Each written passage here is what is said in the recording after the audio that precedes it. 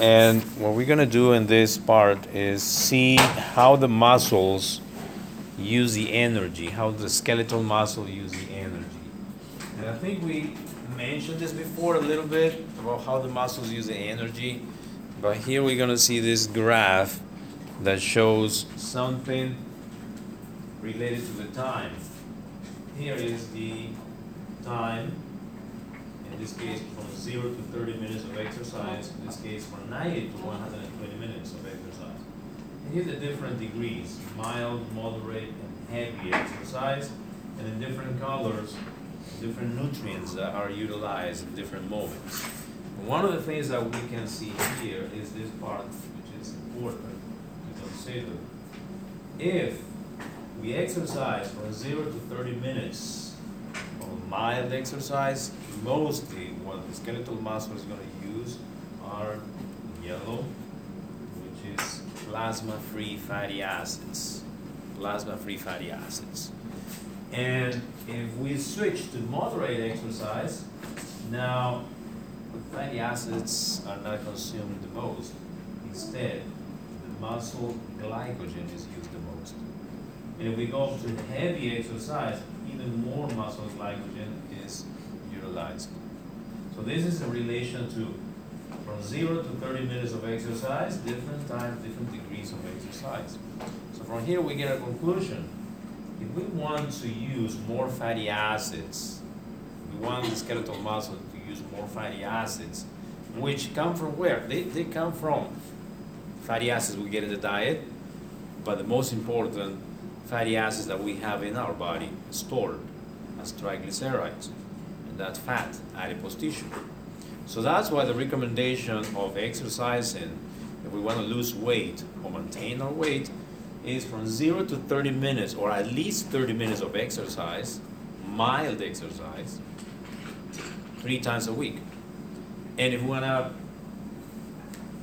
go even further, the recommendations, nutritional guidelines include this recommendation. These guidelines say that if we want to maintain our weight, we should do at least 30 minutes of exercise. But if we want to lose weight, the guidelines said increase that time to 45 minutes or 1 hour of exercise 3 times a week, but mild exercise, which is walking, which is jogging, but not running to the maximum.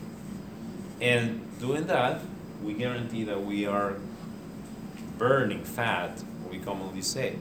What we're doing is using fatty acids that are broken down from the molecules of triglycerides that we have in the adipose tissue.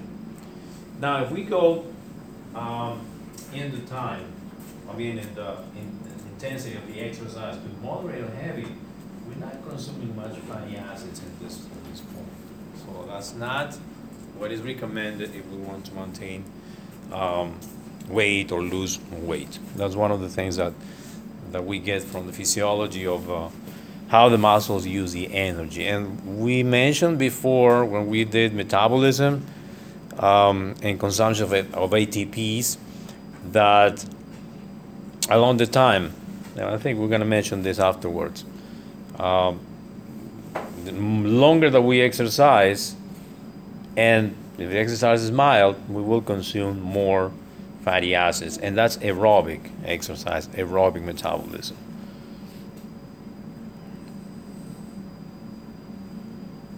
Now, when the skeletal muscle starts contracting, initially, for the first 1 or 2 minutes, it's basically consuming ATPs that come from anaerobic respiration or anaerobic metabolism.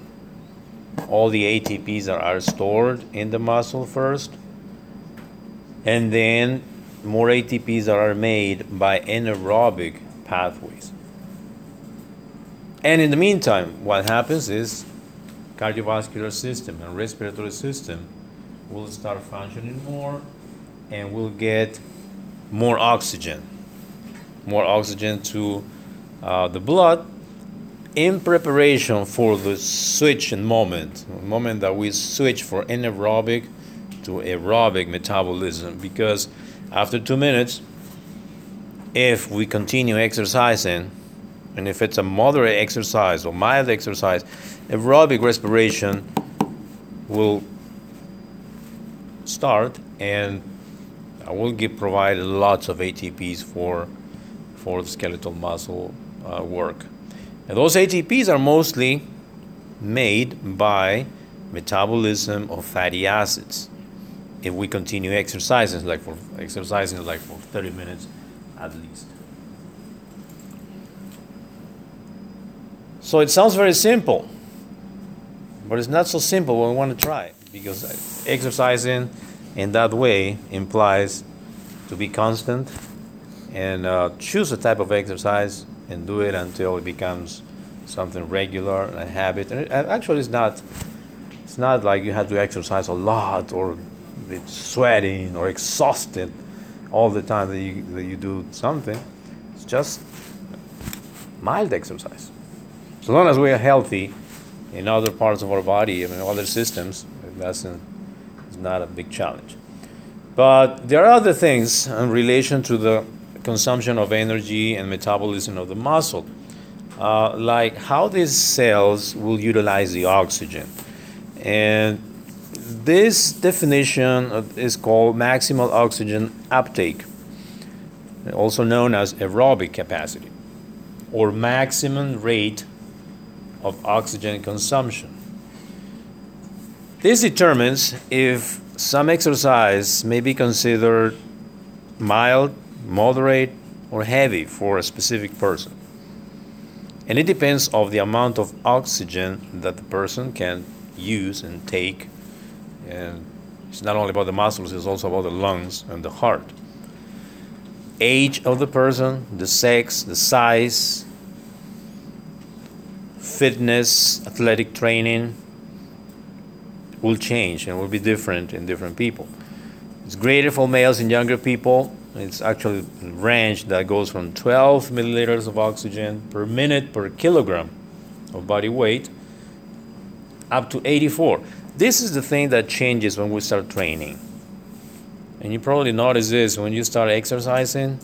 Like imagine you haven't been exercising for like 5 years, do nothing, and start exercising, and you are so exhausted after the first session, especially after doing treadmill, let's say for 15 minutes, and you're so exhausted you cannot go further. But then you start training, do it and do it and do it and do it and do it, and after 4 weeks approximately, if you keep the routine, then it will not be that hard for you. And you start increasing the time, increasing the speed, the effort. And then after 3 months, the 15 minutes of exercise that were exhausting for you is nothing now, because this has changed. Training increases this oxygen uptake by 20% approximately. But that happens in the course of time. It happens in at least 4 to 6 weeks of constant training. That's again another factor that tells you that exercise is about constancy. If you are not constant about doing this, and then it won't change. And every time you go to the gym and try a routine will be exhausting, and you'll give up easily. Yes? Athletes that train in higher altitudes, usually they have a competitive advantage in terms of the oxygen carrying capacity of their red blood cells. Does that have to do with adaptation of those cells? How does that work? Yes, the level of oxygen of the air is also a factor. In high altitude places, there's less pressure of oxygen, and the oxygen is not available in the same way than at sea level, and that's another factor. But if you train in high altitudes, then your body will adjust. But that takes longer. That takes like at least three weeks just for your red blood cells to adapt. And what happens is you start releasing more red blood cells so they can get more oxygen for you. When they go to high altitudes, it's always, we hear something. They say, well, the athletes, if they have a competition or a game or something, there are two ways. So they play the same day they arrive, or they stay there for at least 2 weeks and get adapted, and then perform their whatever competition is. Because as soon as they get there, they are athletic, they are trained, and they can challenge their bodies and they can perform not 100%, but mostly very well. Although they will end exhausted. But if they do it the next day the body is challenged. The body is challenged, they won't perform easily. Yeah, but that's an important factor, the altitude. Other thing is called lactate threshold or anaerobic threshold. This is the moment at which our metabolism will switch back to anaerobic metabolism. How this happens? Well, there's a maximal oxygen uptake. There's a maximum that you reach. But then what happens after that? If you keep exercising, what happens if you keep challenging your body? You're not able to get more oxygen for your muscles. So you're going to switch to anaerobic again. Start burning glucose, glycolysis, to make more ATPs because the oxygen that you're giving is not enough for that work that you're performing. And that's another thing that we measure. This happens about 50-70% of the maximum oxygen uptake. This starts switching into anaerobic. And we can see also differences here depending on the age, the state of training. Here we have a comparison of two people, at 1 and 2, the one in red and the 2 is blue. The one in red is switching at 70% and the one in blue is switching at 60%. And it starts, at this point is the maximum oxygen capacity. That's another thing that changes with the training. That's what I was describing before.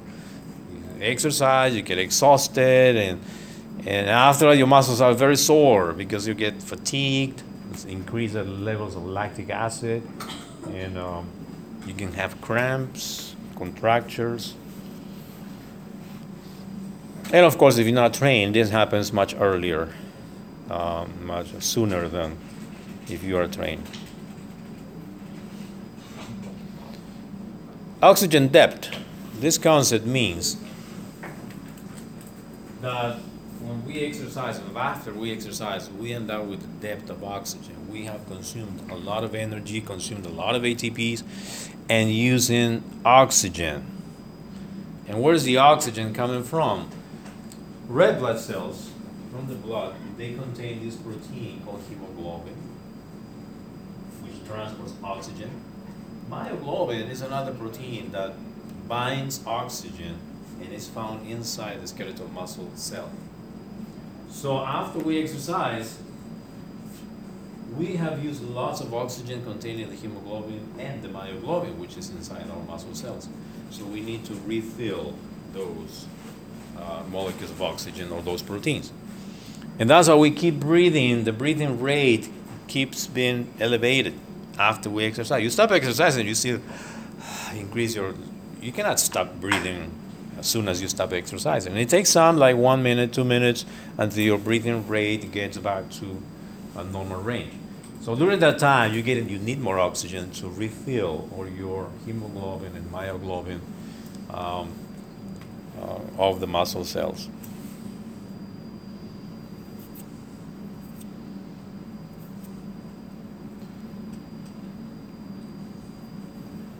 Phosphocreatine. Phosphocreatine is a compound that is found inside the skeletal muscle fiber.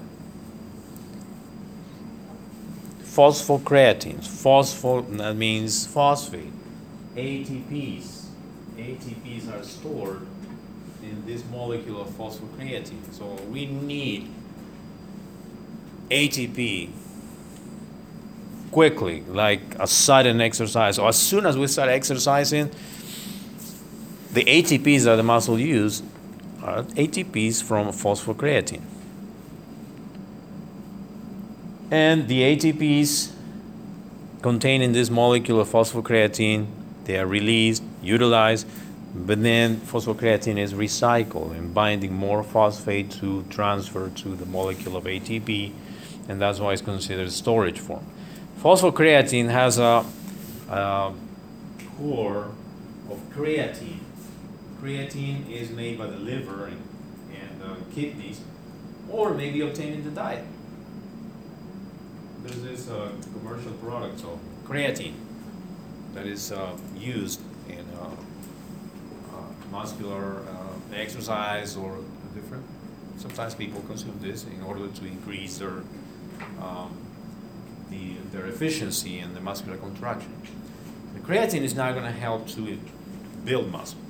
The creatine is going to help to improve the work of the muscle, especially when we need to do exercises like lifting weights. If you're a weightlifter, you need a lot of phosphocreatine because how long it takes for this? Like 30 seconds? You have to put it up your body and then drop it. So for that type of exercise, phosphocreatine is ideal. The creatine supplements are ideal. But it's not good for long-term exercise. So creatine supplements will not help to improve the efficiency if you run like 5 miles or 10 miles. It won't make a difference.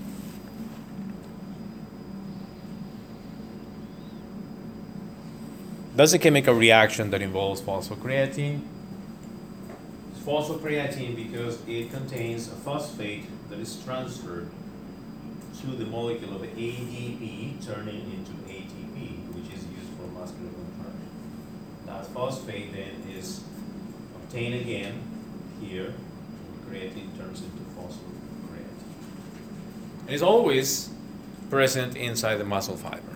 So whenever we need ATPs quick, and then we get it from the phosphocreatine. And that's the way we start any muscular contraction. The ATPs from phosphocreatine.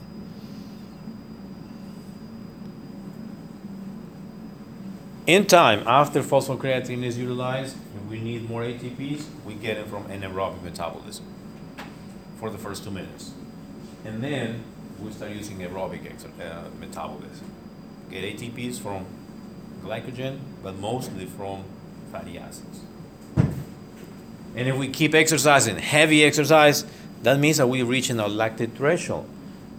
Anaerobic, so meaning that we use more glucose. And that's why, if we go back to the first graph,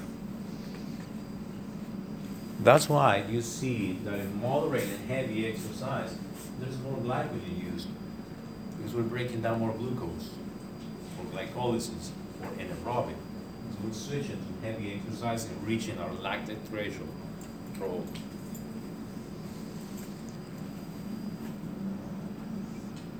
Questions to this point?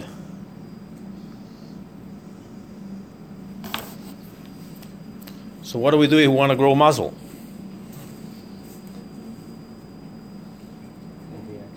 Steroids? The easy way. Steroids help, but they're not so advisable because they have many complications. Although people use them, but that's not the optimal way. First, we have to understand genetics. Every person is different. So you're not going to go to the gym with the goal to grow muscles as Arnold Schwarzenegger because your genetics are different. Yeah, you will grow muscle, but according to your genetics. And there will be a maximum growth size that your muscle will get. And second, what you have to do mostly is to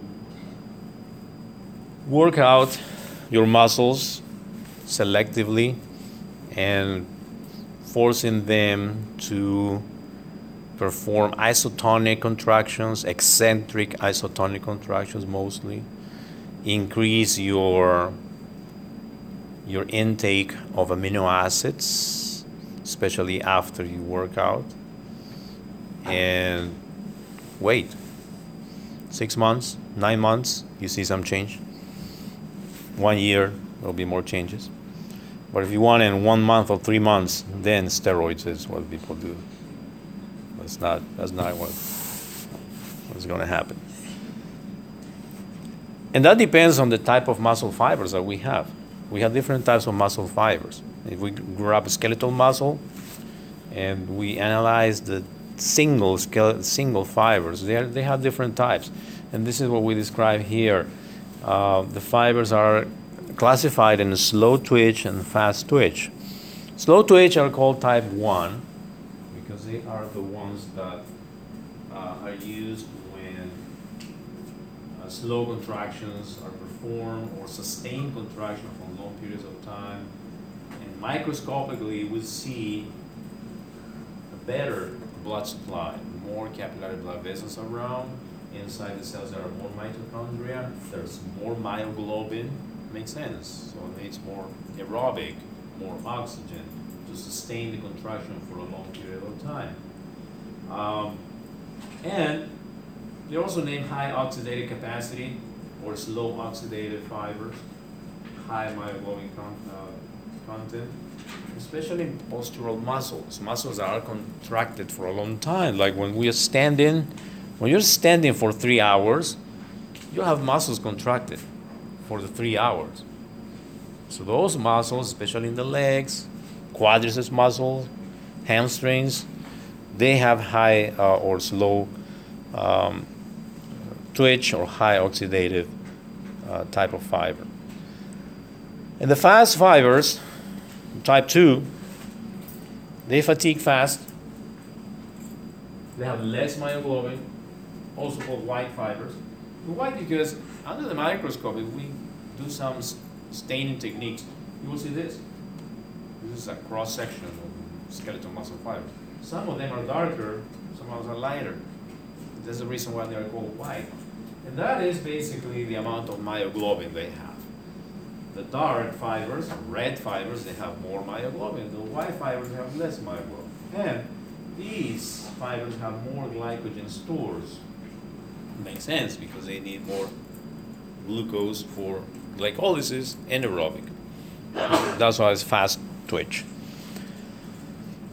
Muscles very strong muscles, like when we're lifting weights, muscle of the back, for instance, muscle of the shoulder, pectorals major, minor. And very small muscles also, like muscles of the eyeball, they contract very quick and suddenly. They have mostly fast type 2 fibers.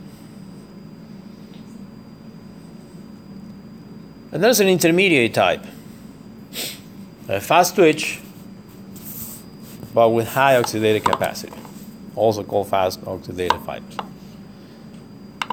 This intermediate may be like the transition in between these two types of muscles. But one fact that is important to remember is that we can change this. First, genetics again. Some people are better for like long races, long running. Some people are better for lifting weights, being extreme in the type of sport. But we can change that with training again. I mean, that doesn't mean that we're going to grow more cells. That means that we're going to adapt the cells that we have in context of myoglobin or blood supply. But again, genetics is important to determine the maximal efficiency.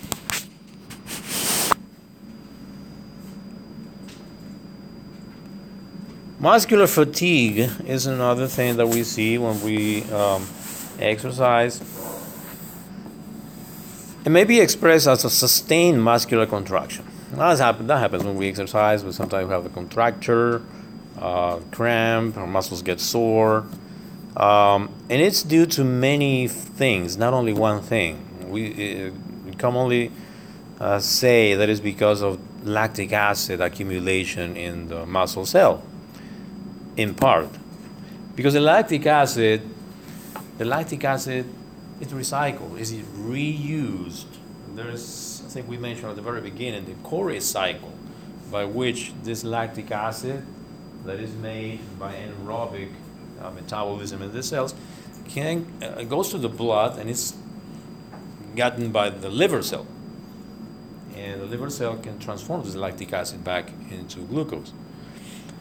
But of course, if there's an excessive lactic acid production, then the excess cannot be taken by the liver efficiently, and it's one of the reasons of the muscular fatigue, because it lowers the pH, and that changes everything.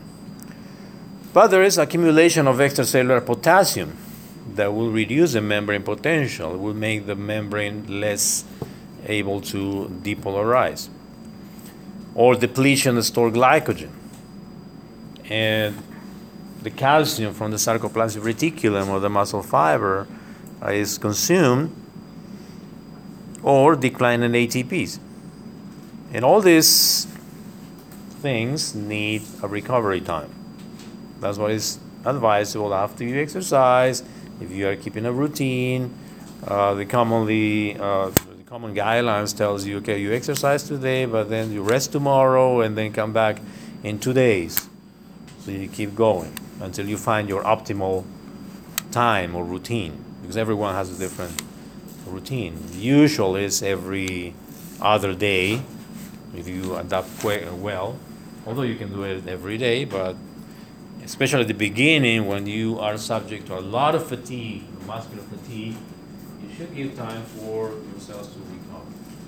And it is at this point that we find the explanation for muscle growth, because along with these problems of muscular fatigue, what we see is muscle fiber damage. Some muscle fibers are damaged. They're just damaged because the exercise, especially lifting weights or working with machines, will challenge your muscle to the point or overstretching, and some muscles will rip. Some muscle fibers, microscopic damage. And that needs time for recovery. Muscle fibers have to regrow. Muscle fiber is able to grow thanks to stem cells that are in between the skeletal muscle fibers. But that needs additional supply of nutrients like amino acids, so the muscle can start growing, the cells will start growing. And what happens is basically there is not increase of muscle cells, there is more growth in size of each individual muscle fibers. There's more myofilaments made inside, so the contractions will be stronger, and therefore the muscle will look bigger. It's a little bit of hyperplasia, but it's more hypertrophy. Yeah. Would the proteins that are being degraded or the muscle fibers during this time, would they be used also as sources of amino acids building muscle cells? Or? Yeah, everything is retaken to the pool of amino acids, and your metabolism will change. That's another thing that we commonly say. The metabolism changes when you exercise. That includes that the body is using more amino acids for growing more muscle, or more filaments inside the muscle fibers. And all these 5 amino acids that come from the proteins that have been damaged, all of them are reused. And if your muscle detects that you are exercising, you continue challenging your muscle, then your muscle will start getting more myofilaments. And that's why we need more supplements of amino acids at that point. And in the other way around, before, if you get more muscle, more myofilaments that will contract more, that needs more calcium, that needs more ATPs, and therefore your consumption of energy will change. Your basal metabolic rate from 2,000 calories will get up to 5,000 or 6,000 calories. And that's why you see people that can eat like 2 or 3 hamburgers a day and they don't gain weight. Because the exercise they make, it's a lot. They consume a lot of energy and they have a lot of muscle. And they don't gain weight. It's not healthy, of course. But in terms of energy, they won't gain weight. The other part is, if you eat a hamburger a week and you don't do any exercise, well, you will gain weight after a couple of months.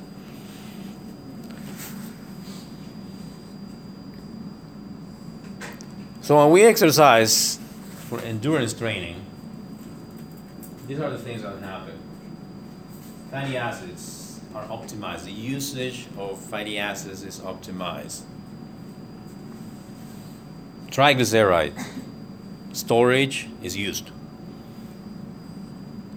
Your lactate ratio will be increased, meaning they won't get exhausted.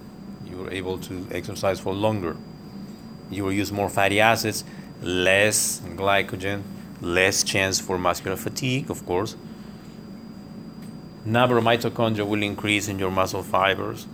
And your type 2A, which is the intermediate type, will switch into more oxidative type, slow oxidative, meaning more mitochondria, more blood supply, because of endurance exercise training.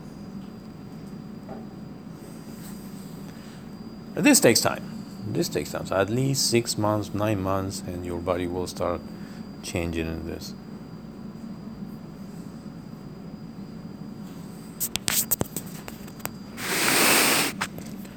Now let's see how the neurons, how the nervous system controls the skeletal muscles.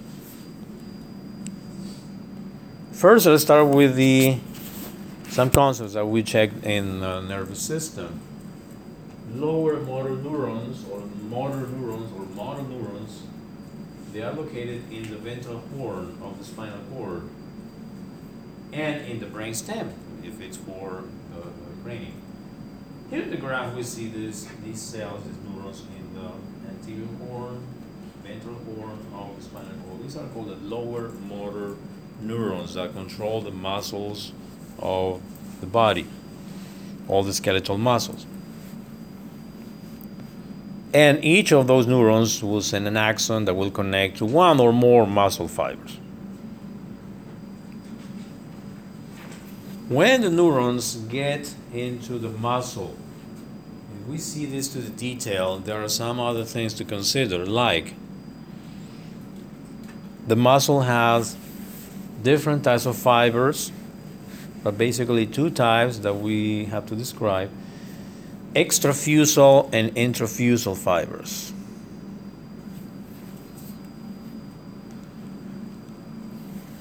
There are receptors inside the muscle called the muscle spindle, which are going to detect the muscle length, the level of stretching of a muscle, the degree of stretching of a muscle. And since the muscles are connected to tendons and the tendons to bones, there are other receptors in the tendons called Golgi tendon organs that are going to detect the stretching of a tendon. So it's not only that the motor neurons connect to the muscle and the muscle contracts. The muscle contains also sensory receptors that will send information to the nervous system about the degree of stretching and the level of contraction and the length that the muscle has. This is a graph of a muscle connected to a tendon and the tendon to a bone. And inside the muscle we see a small square that has been amplified here with the details of how this thing works. First, there are two things: extrafusal fibers and intrafusal fibers. The extrafusal are the red, typical skeletal muscle fibers. These are the ones that contract. But there are other fibers called interfusal fibers, which are inside this special organ or receptor organ called the muscle spindle. Here in gray, we see two layers or sheaths of connective tissue. And inside this muscle spindle, we recognize a different type of muscular fiber. These are called intrafusal fibers. Well, there are two types, nuclear chain and nuclear back fibers. But notice one thing, that these two nerves, terminals, are showing an arrow that goes in this direction, meaning that they are sensory fibers. These sensory fibers are wrapping these intrafusal fibers of the muscle spindle. They are going to detect the degree of contraction or stretching and send that information to the nervous system. Now, going lower in the graph, we see two more terminals here, nerve fibers. But in this case, these are axons. Two types, gamma fibers and alpha fibers. The alpha fibers are going to connect to the extrafusal fibers, muscular fibers. And the gamma fibers, if you follow them, they are going to connect to the intrafusal muscle fibers. So how this works? If we contract a muscle, like muscle of quadriceps or muscle of the leg, well, the order will come through these two types of fibers. These two are coming from motor neurons. Some of them will order the extrafusal to contract, but some others will order the intrafusal to contract. And that level of contraction will be detected by these sensory fibers, which send information to the nervous system. And that's how we are able to know and feel that we are contracting our muscle. If you contract your muscle, you can feel the contraction. That's the sensory information that is coming from the muscle spindle. And most of these things are just unconscious. The muscle will react completely involuntary, parts of reflex, but we are able to feel the degree of contraction and the length of the muscle. This is a description of the different types of fibers and the type of sensory cells that wrap all these intrafusal fibers, which are the fibers, muscle fibers, inside the muscle spindle apparatus.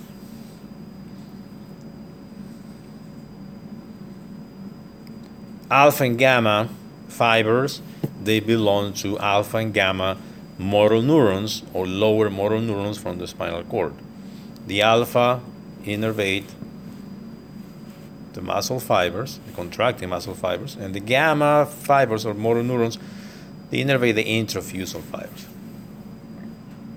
When they contract, they increase sensitivity to the stretch. And that controls the degree of stretching, the contraction, especially for posture. If we are standing, all these things happening. Muscle spindles are sending information about the length, the degree of stretching or contraction, and we can regulate how many extrafusal fibers we contract to keep a determined position.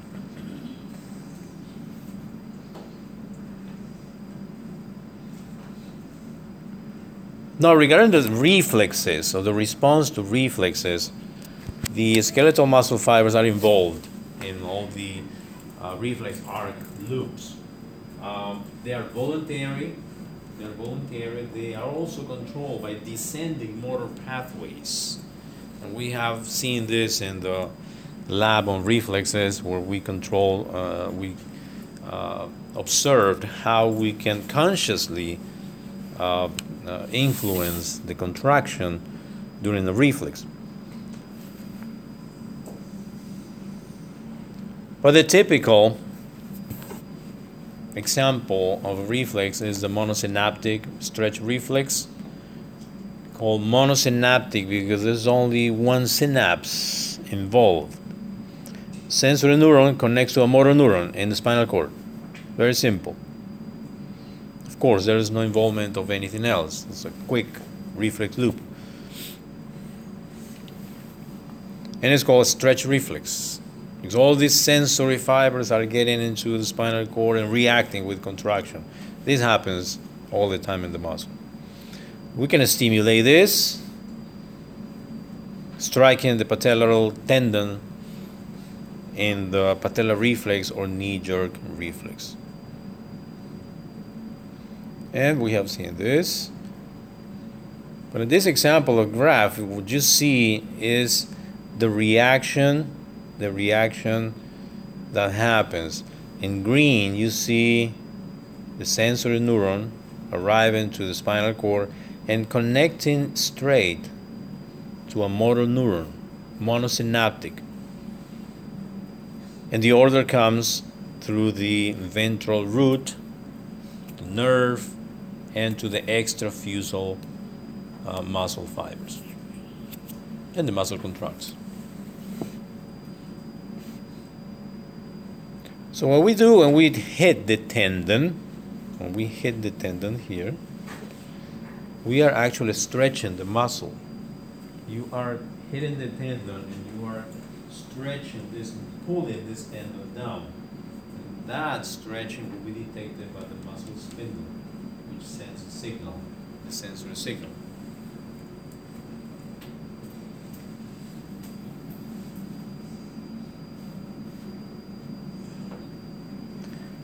The Golgi tendon organs are organs located, or receptors located in the tendon that are controlling or detecting the degree of tension that the tendons will have. And in the same way, it will inform the nervous system of the degree of tension that a tendon may have. And it's an additional input of information that the muscle needs for contracting. In this case, it's not monosynaptic, it's disynaptic, because you see the involvement of a yellow neuron in between the interneuron.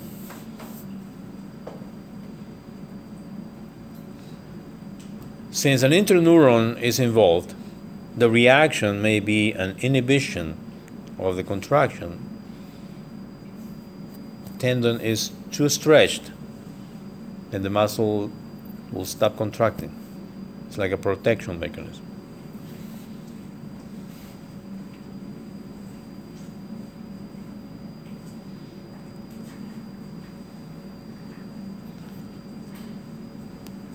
Now, if we analyze the knee-jerk reflex or patellar reflex that we elicit during the patellar reflex maneuver, it's monosynaptic, but there are some connections of this sensory neuron. You see, one connection is going straight to the motor neuron, but there are other terminal fibers that will connect to motor neurons, to interneurons.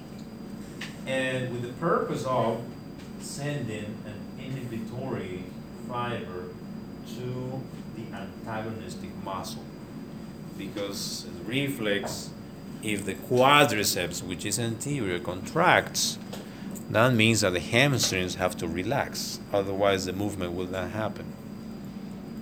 Remember, in muscles, whenever a muscle contracts, another muscle has to relax, especially in the upper and lower limb. An antagonistic muscle has to work in the opposite way. And that's what happens with the reflex. In reality, there are two motor neurons involved. One motor neuron that will make the quadriceps contract, but another motor neuron will send an order to relax the hamstrings.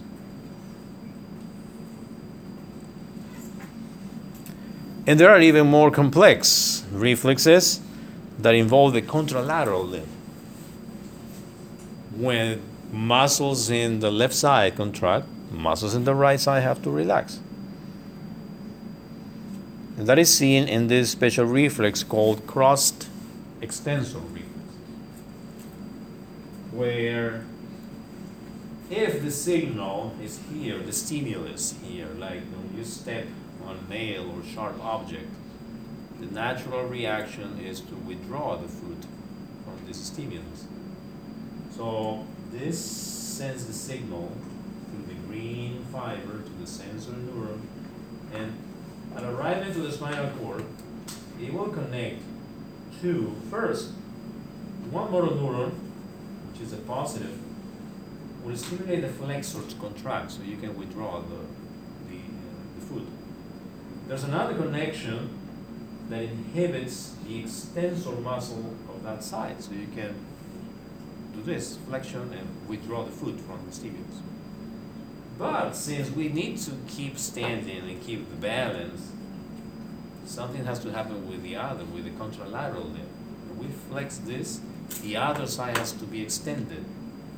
And that's why there's another connection here that crosses the midline and goes to the other side of the spinal cord and connects to two motor neurons that are going to stimulate different reactions. Stimulate extensor and inhibits the flexor. And that's what happens when you step on a nail or something sharp. You flex this lower limb But what about your other limb? It's extended. You won't flex both, you will fall. That's called the cross extensor reflex. In the lab, there is an experiment for this cross extensor reflex that you can elicit in the upper limbs, but it's not so evident when we tried. The stimulus has to be painful first, and the person has not to be alerted about this, because still conscious control, voluntary control. You can see this in some fight techniques or like martial arts.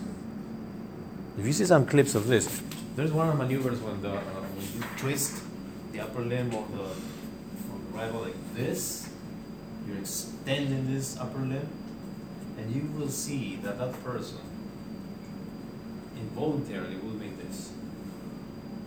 See some clips later, you see some fights, some make this, the other person will do this. It's cross extensor, same thing. But again, it has to be painful. It has to be painful, and the person is not supposed to know about this, otherwise it will control it voluntarily.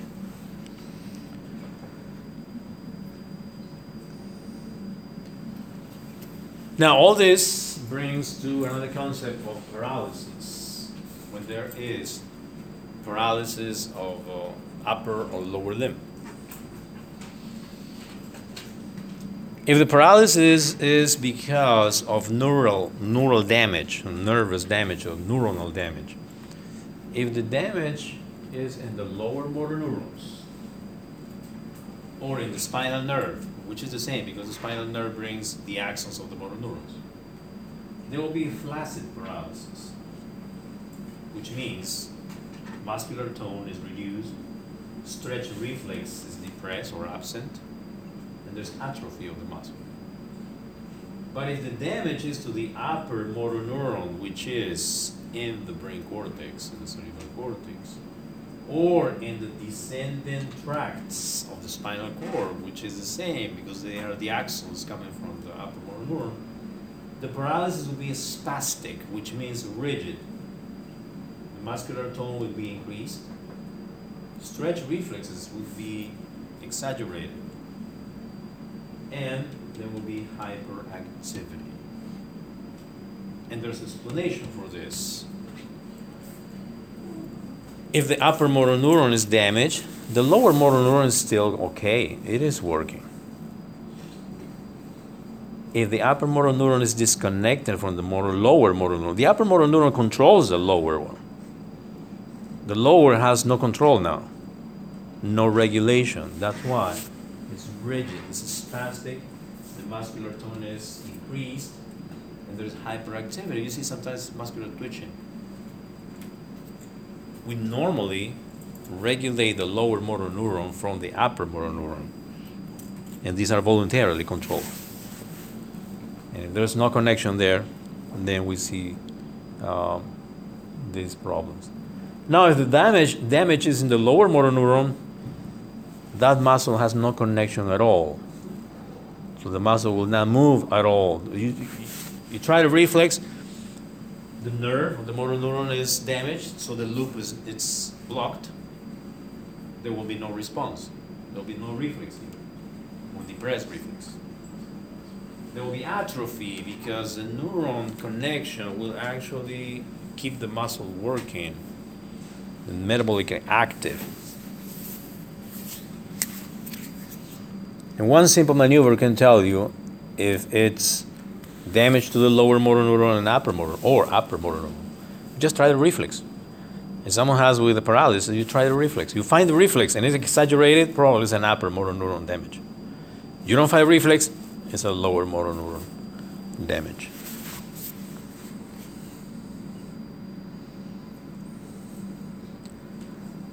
Finally, some words about cardiac and smooth muscle. We know those two are involuntary.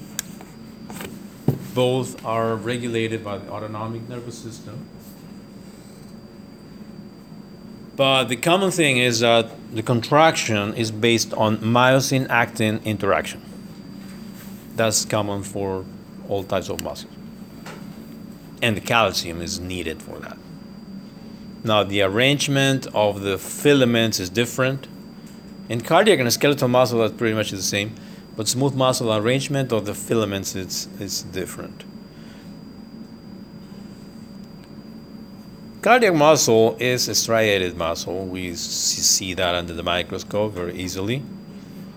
There's myosin, actin, sarcomeres, same things that we see in the skeletal muscle.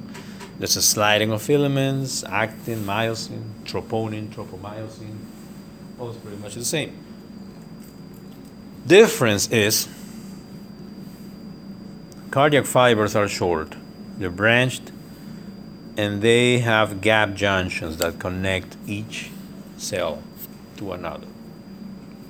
We can see this under the microscope as intercalated discs. But this gap junction is considered an electrical synapses. We go back to the nervous system. We describe two types of synapses, electric synapses and chemical synapses. This is considered an electrical synapse. And that's how we see intercalated discs under the microscope. In reality, they are the gap junctions that connect one cell to another. And the myocardium is all that group of cardiac cells that we find in the heart. All of them are connected by gap junctions, and each individual cell is connected to each other via gap junctions.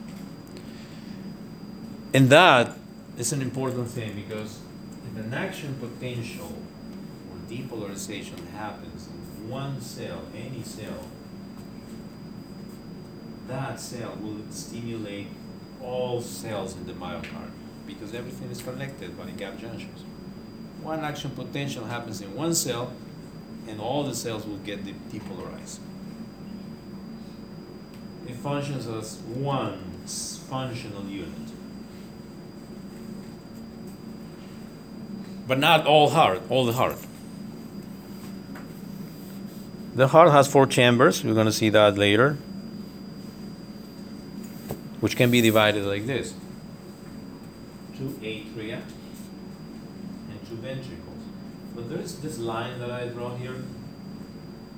This line represents a connective tissue, because actually the myocardium and the atria is not connected via gap junctions to the myocardium or the ventricles. There is connection, but not like atria to atria. It's a different type of connection.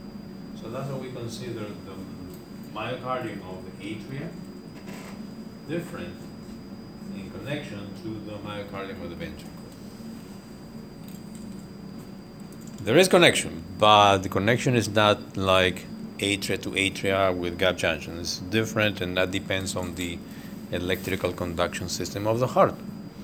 And that it's an explanation of many things that may happen in the heart. Now, one feature of the cardiac muscle is that the cardiac muscle fibers are able to make their own action potentials automatically without any type of connection with the nervous system. By themselves, they create their own action potential. But especially some of these cells are specialized, and they are named as the electrical conduction system of the heart. In some places, they are more concentrated, and they are called the pacemaker of the heart. This pacemaker of the heart, or electrical conduction system, is shown here: the sinoatrial node, the atrioventricular node, and all these blue fibers are specialized myocardiac cells. They are not nervous cells; they are myocardial cells. Now, the heart is completely disconnected from the nervous system? No, it is connected to the nervous system. It is regulated and influenced by autonomic nervous system. Sympathetic, parasympathetic still regulate the function of the heart.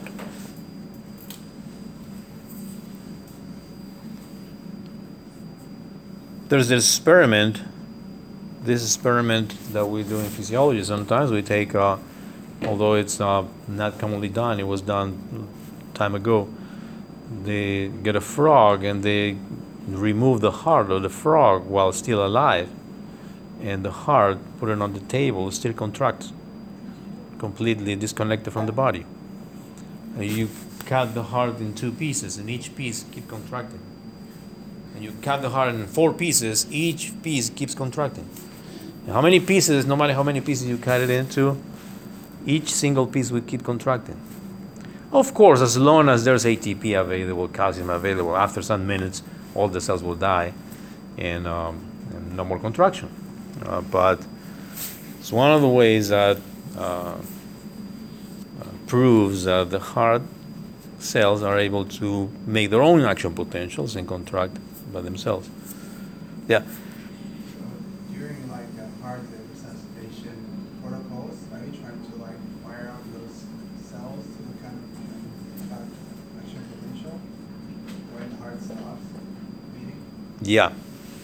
What happens in resuscitation maneuvers is, for different reasons, this organized, sequential depolarizing or depolarization that happens atria first, ventricles after, that determine the pumping and contraction of the heart, rhythmic contraction.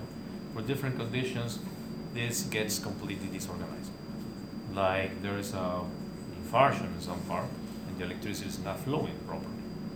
And we have different types of rhythms, like ventricular fibrillation, one of them, and that's when we use the defibrillator. The defibrillator, the point is to reset the heart. It's like giving the heart a fresh start. It's like turning off and turning on the computer, and establish a direction in the flow of electricity or action potentials. And depending on the condition, we may be able to retrieve a normal cycle, a normal electrical cycle, and be successful. But that's not always happen, because sometimes, depending on the condition, if it's a massive infarction, no matter how many times you defibrillate, it won't respond. Yeah, this is weird because I have a friend who plays soccer with me on Sundays, and like 3-4 weeks ago, he had like a major heart attack that came from out of nowhere. And then he was actually with a friend of his who's actually a doctor. Took him to the hospital with Kaiser, and they were still trying to start his heart for like 30 minutes, and then he was basically dead for like an hour. Yeah. And then he came back after like an hour. Yeah. He's normal, back to normal now. Yeah, I mean, it's unpredictable. The response is unpredictable. That's why the protocol always follows with, first, the CPR maneuvers, chest compression and everything to guarantee that the blood is circulated to the brain. But then with defibrillator, we try to resuscitate the heart so the heart by itself will start pumping. But if it's not possible, then there's a fine line there, depending on what condition it is, depending on the age of the patient, it depends on what we expect or might expect. Then we keep trying. We keep trying, and we can keep trying for 20-30 minutes, depending on if, of course, if we know that the brain is receiving good oxygenation or not. And sometimes we resuscitate the patient, but it's brain dead. And other times, there's a good recovery. That's a fine line, as I said. Sometimes it's not written in the protocol that you should try the maneuver or defibrillate for 20 times or 10 times or for 30 minutes. It depends on the judgment of the physicians that are treating this. And finally, smooth muscle. There's no striations here, but the principle is the same: actin and myosin. The arrangement of these fibers is different, and that's why there's no striations seen. See, thick filaments and thin filaments still, but they are like a network around the skeleton, around the smooth muscle fibers. If you go to the molecular level, you still see actin and myosin, heads of the myosin interacting with the actin thin filaments, but the arrangement of these filaments is different in the smooth muscle fiber. And when it contracts, it won't contract like just in one axis. If it's a network, it will make it contract in a different way. It's like, if you imagine the contraction of the smooth muscle, like when you see a worm moving, it's basically very similar. When an earthworm, you see sometimes in the gardens, how it contracts. It gets longer, it gets thicker, that's a little bit of how the smooth muscle contracts. But it's the same principle. Actin, myosin, ATPs, calcium, is just the arrangement is different. Then innervation is also different. It's basically autonomic nervous system. These cells, smooth muscle, they are not able to create their own action potential. Only cardiac muscle fibers are able to create their own action potentials. Questions, comments?